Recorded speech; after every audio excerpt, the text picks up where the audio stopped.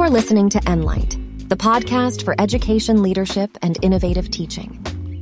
Hello, and welcome to Enlite, where we explore and showcase leadership and innovations in education. I'm your host, Sean McMinn, Director of the Center for Education Innovation at HKUST. Today, we have the pleasure of having a conversation with Associate Dean James Wong from the School of Humanities and Social Science about his experiences with e-learning and blended learning.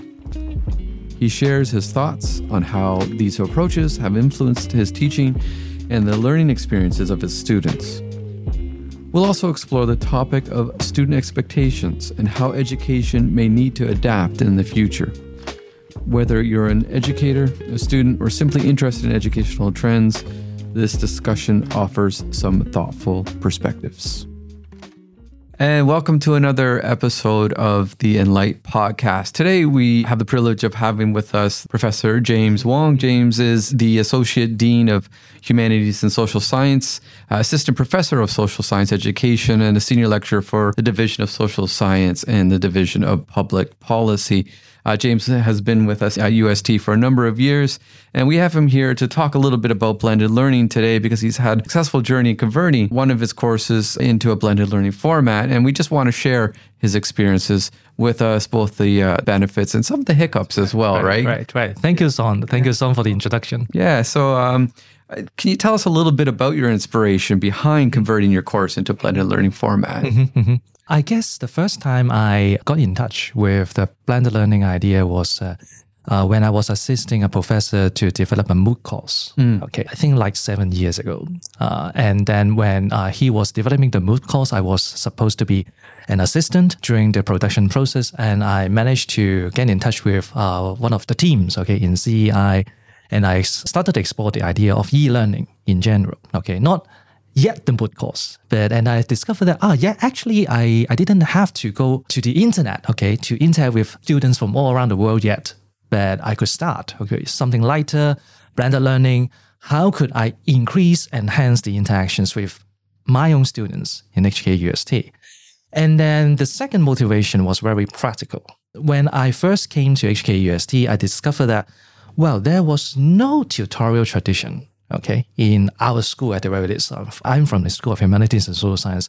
And most of the courses, I think the class size was at least 60 to 80. Yeah.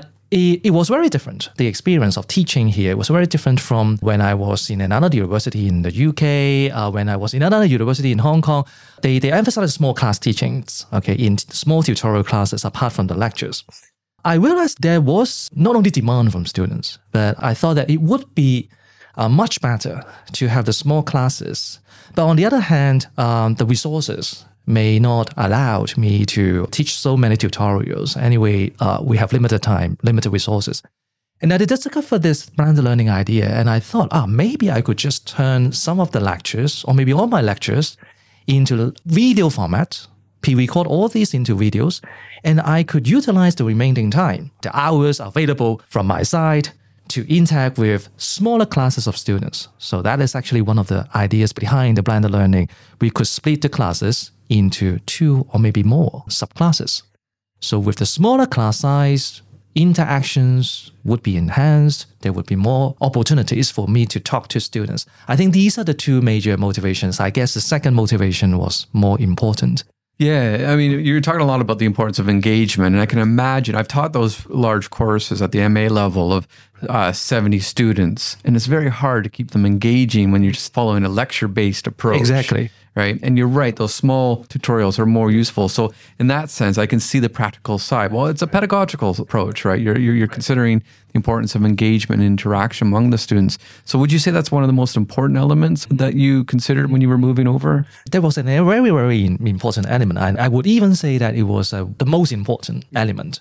For my courses, that I have been teaching, political science, political theory, ethics, public policy, all these courses were not only about conveying the knowledge. I also wanted to hear the responses from students. The reason is there is no absolutely right or wrong answer. Right. And then you needed to hear the students' responses, how they justify their positions. it was not about what they think. It was about why they think so.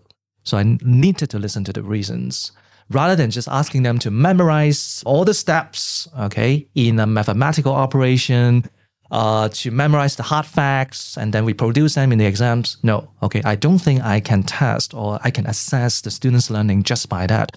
So a small class engaging environment was especially important, indispensable for my courses. So you found that moving your lectures into a video online format freed up that time, so you were able to do this. Yes, exactly. Now, sometimes for people who are, I don't want to use the word traditional, but they're used to the lecture base in that sense that they're write an hour and a half lecture or 3 hour lecture and with some interaction and whatnot. When you ask them to place their videos into the online format, that mode changes how you deliver the content. Can you describe to us a little bit about the process that you went through in both the struggle, but also maybe some of the aha moments? I guess there were, of course, struggles. When I first stepped into the CI studio to record the lecture videos, I was so nervous.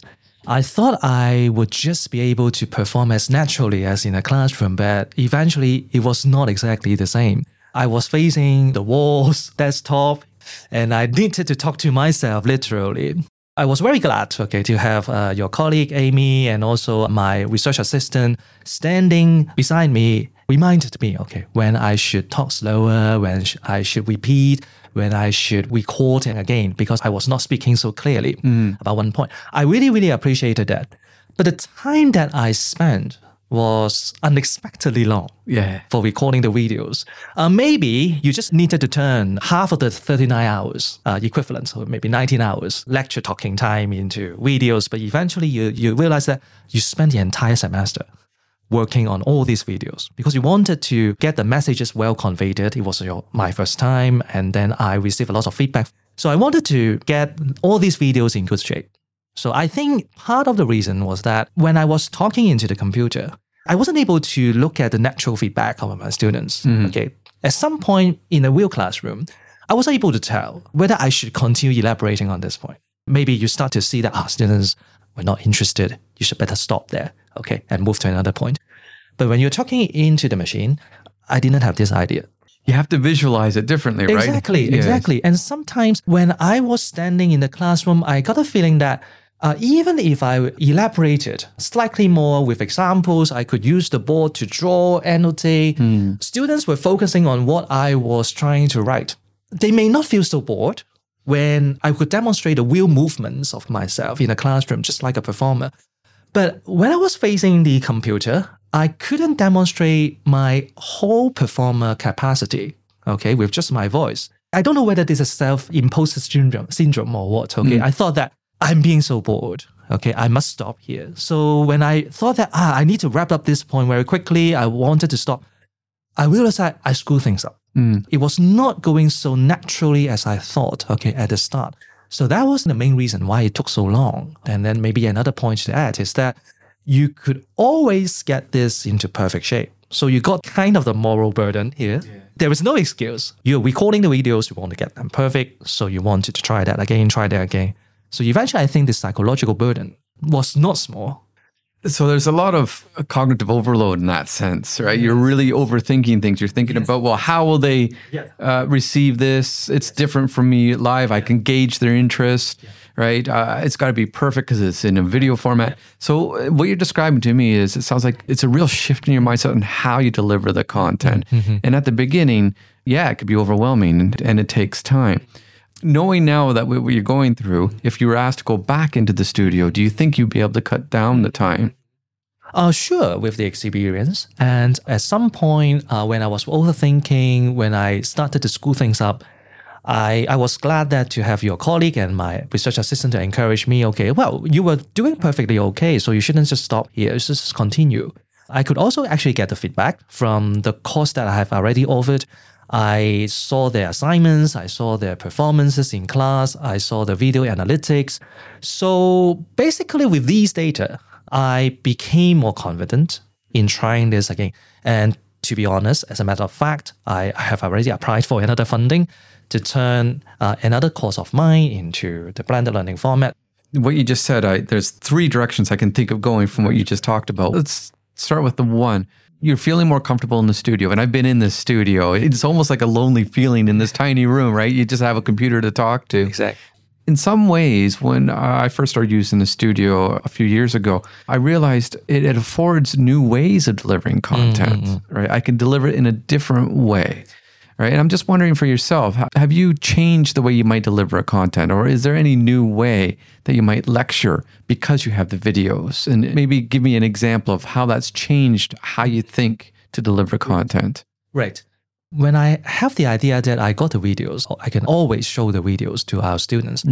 I tended to focus more on asking students if you have any questions to ask me, rather than having me to passively deliver what I want you to know, what I assume you might want to know. I just want to actually open it up. Ask me questions. If you have any problems when you're trying to complete your assignments, if you have any questions out of curiosity, you're welcome to voice them. Personally, I became more engaging.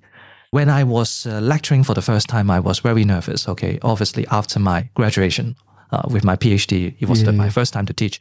I wanted to occupy all the time with my talking time because I was sure, 100% sure, you are not going to screw the class up, okay? With your lectures, scripts prepared, you just read them the scripts, okay? Everything was in control. But then you started to feel that, why the students got to sit there and listen to your talk, okay? So I wasn't totally comfortable with having to notice their face being uninterested. So I think this change is kind of good, okay? It actually incentivized me or encouraged me to think in this way, okay, you anyway got all your lectures prepared, recorded. So when you walk into the classroom, there is no excuse for you to just read, okay, the lecture scripts. It is really the time that you need to let students be in the driver's seats. You need to be more open to students' questions. You need to be less afraid of being questioned of a particular point. Well, I know they're not doing this with a bad will, okay? But of course, the first time for the junior scholar, for the junior teacher, like what I was, okay, 10 years ago, I wanted to fill all the time with passive lectures. But yeah, after so many years, I think it might be partly due to the experience I accumulated, but I would also attribute the credits, okay, to blended learning because you no longer have any excuse to just continue to talk yourself. One of the other elements that I want to touch on what you've been talking about is, yes, you mentioned it, there's a lot of work at the beginning, but I'm wondering, as you offer the blended course semester after semester, the front end work has been done. And what you've done is you've actually freed up time to do exactly what you're wanting to do and engage the students, hear their voice and that. Yes, you might have to go back and tweak a video here and there, but really the front end of the work is complete. What else then, coming back to one of the third thing I want to talk about, and we've talked a little bit about it, and this is engagement. Let's move away from the lecture videos. What has the blended learning course done for you in the classroom, right? How do you tie in the videos into the classroom and how do you make it engaging in that sense? I think I didn't just play the videos in the class. I think it would be not so effective, okay? Not even a very, very short clip. I try to engage the students in the class, starting the class by asking them, okay? So I believe that you have already finished the online exercise, okay, following watching the videos. I asked them to complete a very short MC quiz, okay, each week with the true or false MC questions. And then I would explain the answers for most of the questions, or maybe I just picked some of the questions not being answered satisfactorily. And I directed them to watch a particular clip. Okay, I didn't play, but I showed them, okay, where you could find the answers, okay, for this particular question. And I try to introduce what we were going to do, okay, for the rest of the time for our class. I tried to spend 10 minutes going over the true or false MC questions. And then I introduced the main task for the class today, group discussions, or maybe debate, or maybe reporting, group reporting. So there was a task, okay, for each section. And I tried to introduce the task in relation to the video contents they have watched. Right. So yeah, I tried to make relevance salient. So they could see why they needed to watch the videos before the class. If it happens that they were a little bit lazy, having skipped one time the videos, but then the next time they were reminded that, well, these are actually very, very related. Yeah. And then it's kind of encouraging them to get prepared, before coming to class. And I think my experience is students realize that if you're consistent in that way and your discussions or your tasks in class are dependent on the content prior, students will learn very quickly because they don't want to be embarrassed in front of the others, right? They want to show, okay, I can participate. But we are talking about buy-in with students, right? And that is difficult sometimes, right? Sometimes students, they expect the teacher to be a lecturer, to give them all the information, tell them what they're supposed to learn. And then when you ask them to go ahead, read this, watch this, and then come in and do this, they seem like they're being cheated. So you kind of need to give them some sort of buy-in. What have you done to help buy in the students in that sense? The first thing that I did would be to emphasize the benefits of joining this blended learning class. Okay, so imagine for most of the UG courses in HKUST, the students would have to come to campus twice a week. Now imagine you just needed to attend the face-to-face class once a week, about 1 hour and 30 minutes. And for the remaining 1 hour and 30 minutes, your schedule was not fixed. You could watch the videos at home, in the library, at the coffee shop, anytime when you are free. So you could do it at your own pace. It will become very flexible for your schedule. So I think it's very practical. I think for the students, especially the local students in Hong Kong, they wanted to formulate a timetable that allows them to have a day off or something. With this flexibility, I think it is something really appealing. Now, the second point that I would always emphasize is that when you're watching your videos, you could actually determine your pace of learning. Okay, you can stop anywhere, you can start anywhere you want. Well, of course, I wanted them to have watched all the videos. But maybe you can start, with some video clips you are most interested in. Or when you have questions, you can watch the videos twice, 3 times, 4 times. You don't need to show this to other classmates. In the real class, if you raise your hand, can the lecturer just repeat this point? You may feel embarrassed. You may be thinking too much, whether others would think that, you are not so intelligent, you have to ask these questions. Well, at your own pace, we're also supporting the students. When you have questions, you could always contact us after the face-to-face classes. So what's not to love, for this idea? Basically, I try to encourage them to stay in the course, and see the benefits of blended learning in this way. You know, you reminded me of when I was a student, actually. And I remember going to lectures and listening. And if the lecturer was engaging and interesting, I would listen. Yeah. But I wouldn't always see the relevance of what they're lecturing, of the content, right? And then let's say when we get to an assignment or a test, whatever, I couldn't always make that connection. The beauty now with blended learning is I can watch the video, go to a task and go, that's what they meant in the lecture. And then I can go back to the video and I can rewatch it. And now I'm rewatching it in a new context because I'm applying the knowledge to something, right? So in that sense, deeper learning occurs for the student, right? Yeah, no, it's definitely that flexibility. And that ability to rewatch and then also tie it into the class. Exactly. Is really useful. If you enjoyed this podcast, subscribe and leave us a review on your favorite podcast platform. Enlite is on Spotify, Apple Podcast, Amazon Music, Stitcher, and many more. Now, let's get back to the conversation between Dr. McMinn and Professor Wong. We've been discussing reasons why taking a blended approach may be needed in our current educational climate.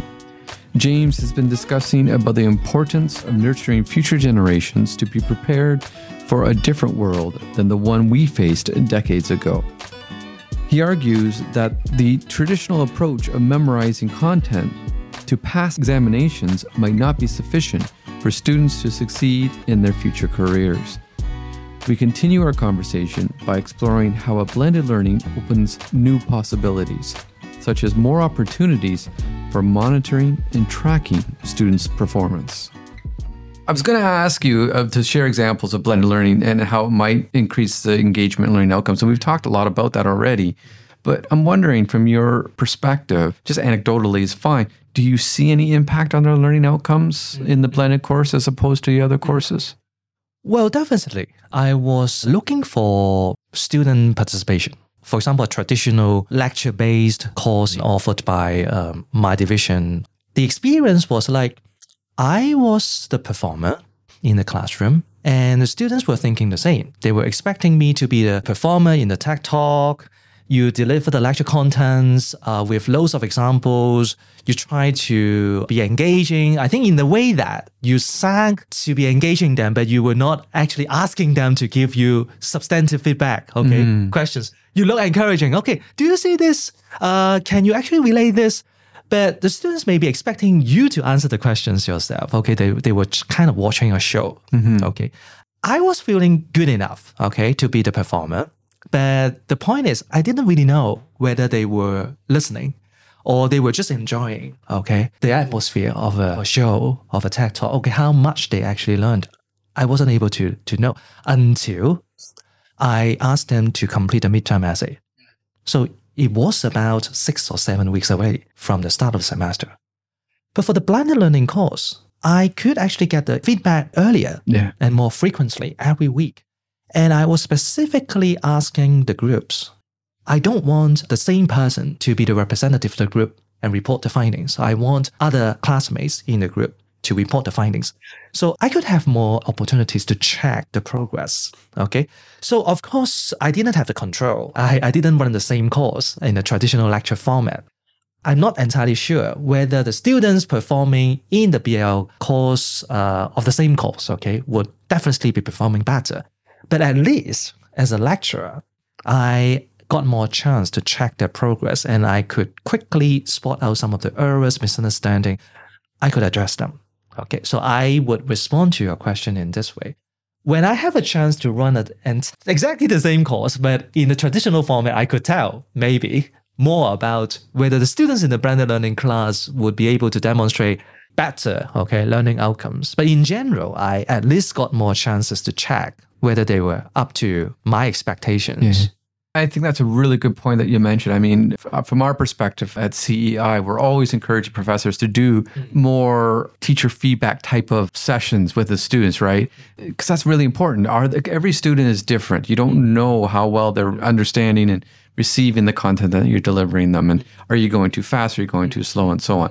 And the fact that you're suggesting that the blended learning format gives you more feedback in the process. I mean, that's such an important point. And I think students will benefit from that because you're able to adjust to their learning outcomes as best as you can. Before we sat down, we had a quick talk a little bit about what you called the clubhouse. Right. All right, and the format. Right. And I'm wondering if you could describe that a little bit and how has the blended learning format allowed you to take on this strategy? Right. Yeah. First of all, I have to admit that Clubhouse was just a fancy name. Yeah, okay? That's fine. It was like a freestyle section scheduled at the end of the semester, the last section. Towards the end of the semester, everyone was stressed, okay, including the students and the faculty. I didn't want to force the students to come to the class and listen to my concluding remark. The spirit behind the blended learning approach was that whatever you want to talk about, you got this pre-recorded. Okay, so there was no point asking students, okay, just come here, try to listen to my concluding remark or actually try to force myself to come up with an activity to just wrap up the section. Right. I didn't see there was great value doing that. Instead, because I wanted students to be engaged and I want to give this flexibility and freedom, autonomy back to the students. So at the end of the semester, I just wanted to invite the students to come over. Okay, this is the section for you. And then you could ask me, my TA, or maybe your fellow classmates, any questions. So it's a free marketplace of idea. You could talk about anything, okay, within these 1 hour and 30 minutes. So of course, many students ended up, asking for advice, about the assignments, what they should do for their own group project.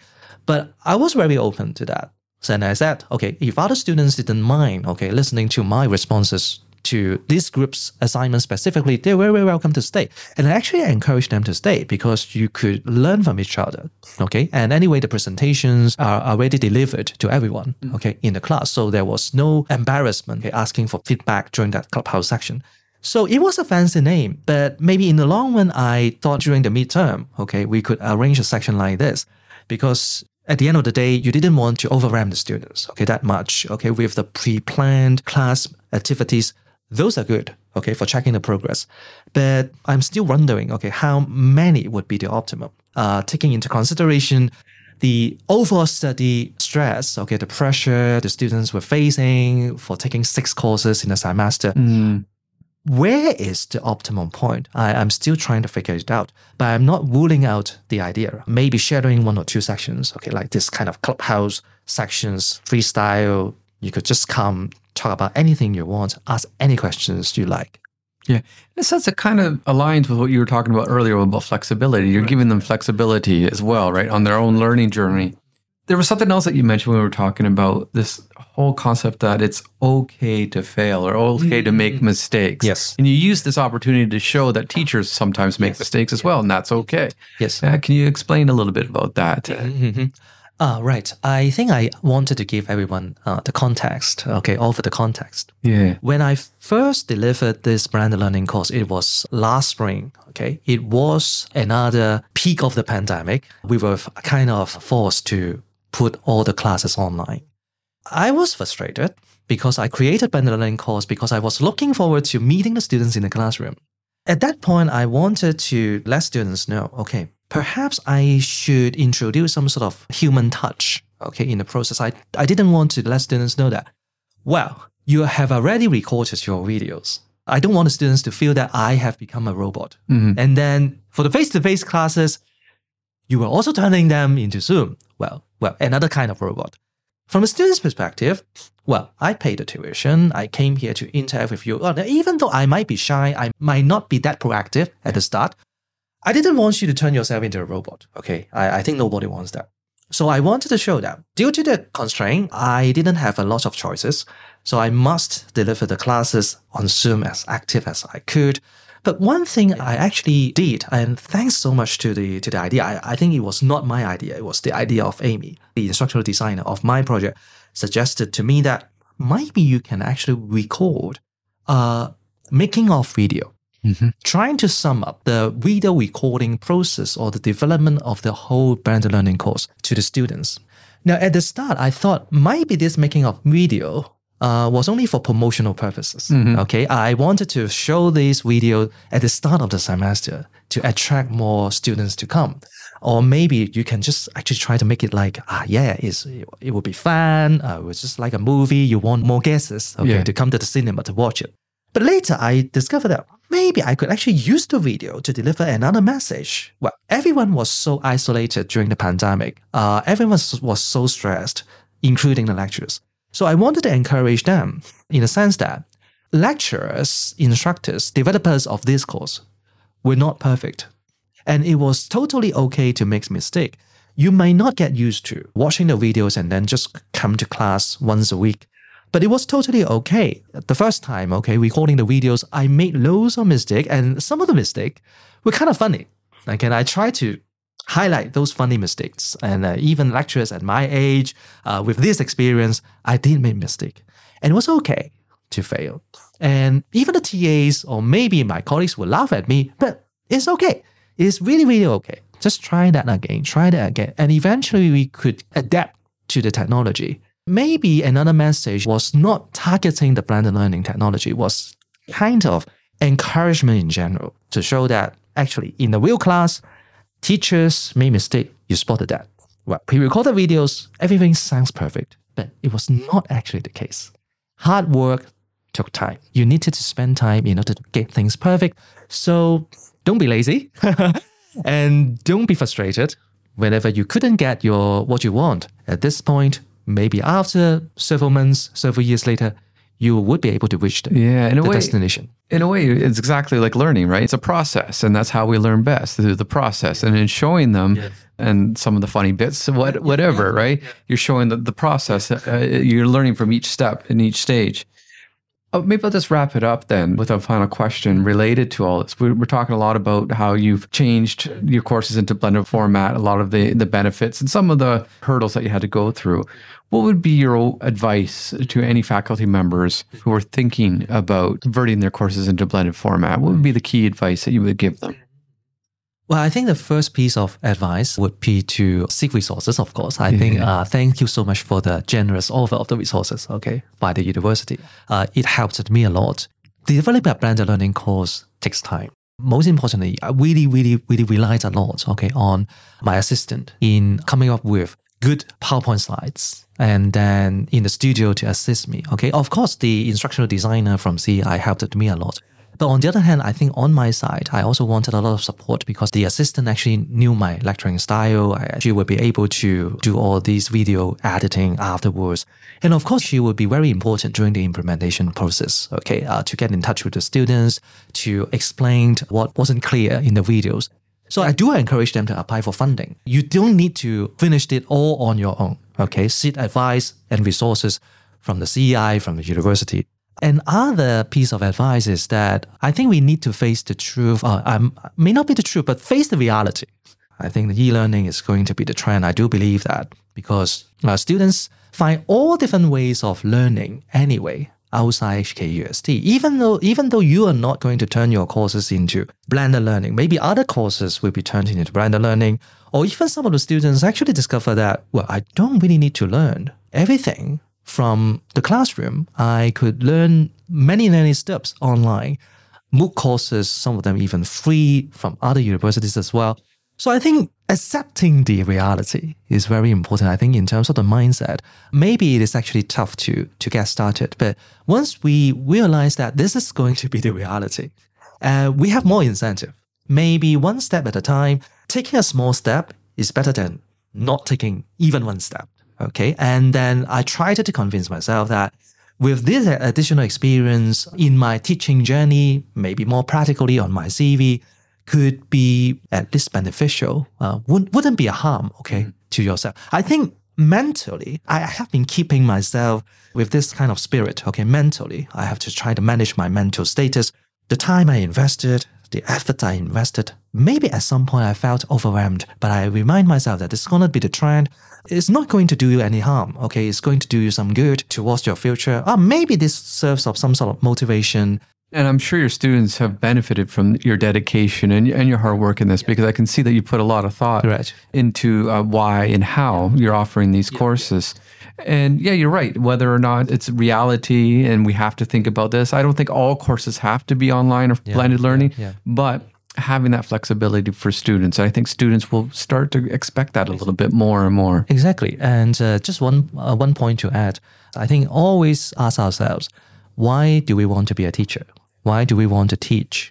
Rather than actually working in other industry, as I always say, if you just think about the pay, if you just think about the future, maybe other options could be actually better for us.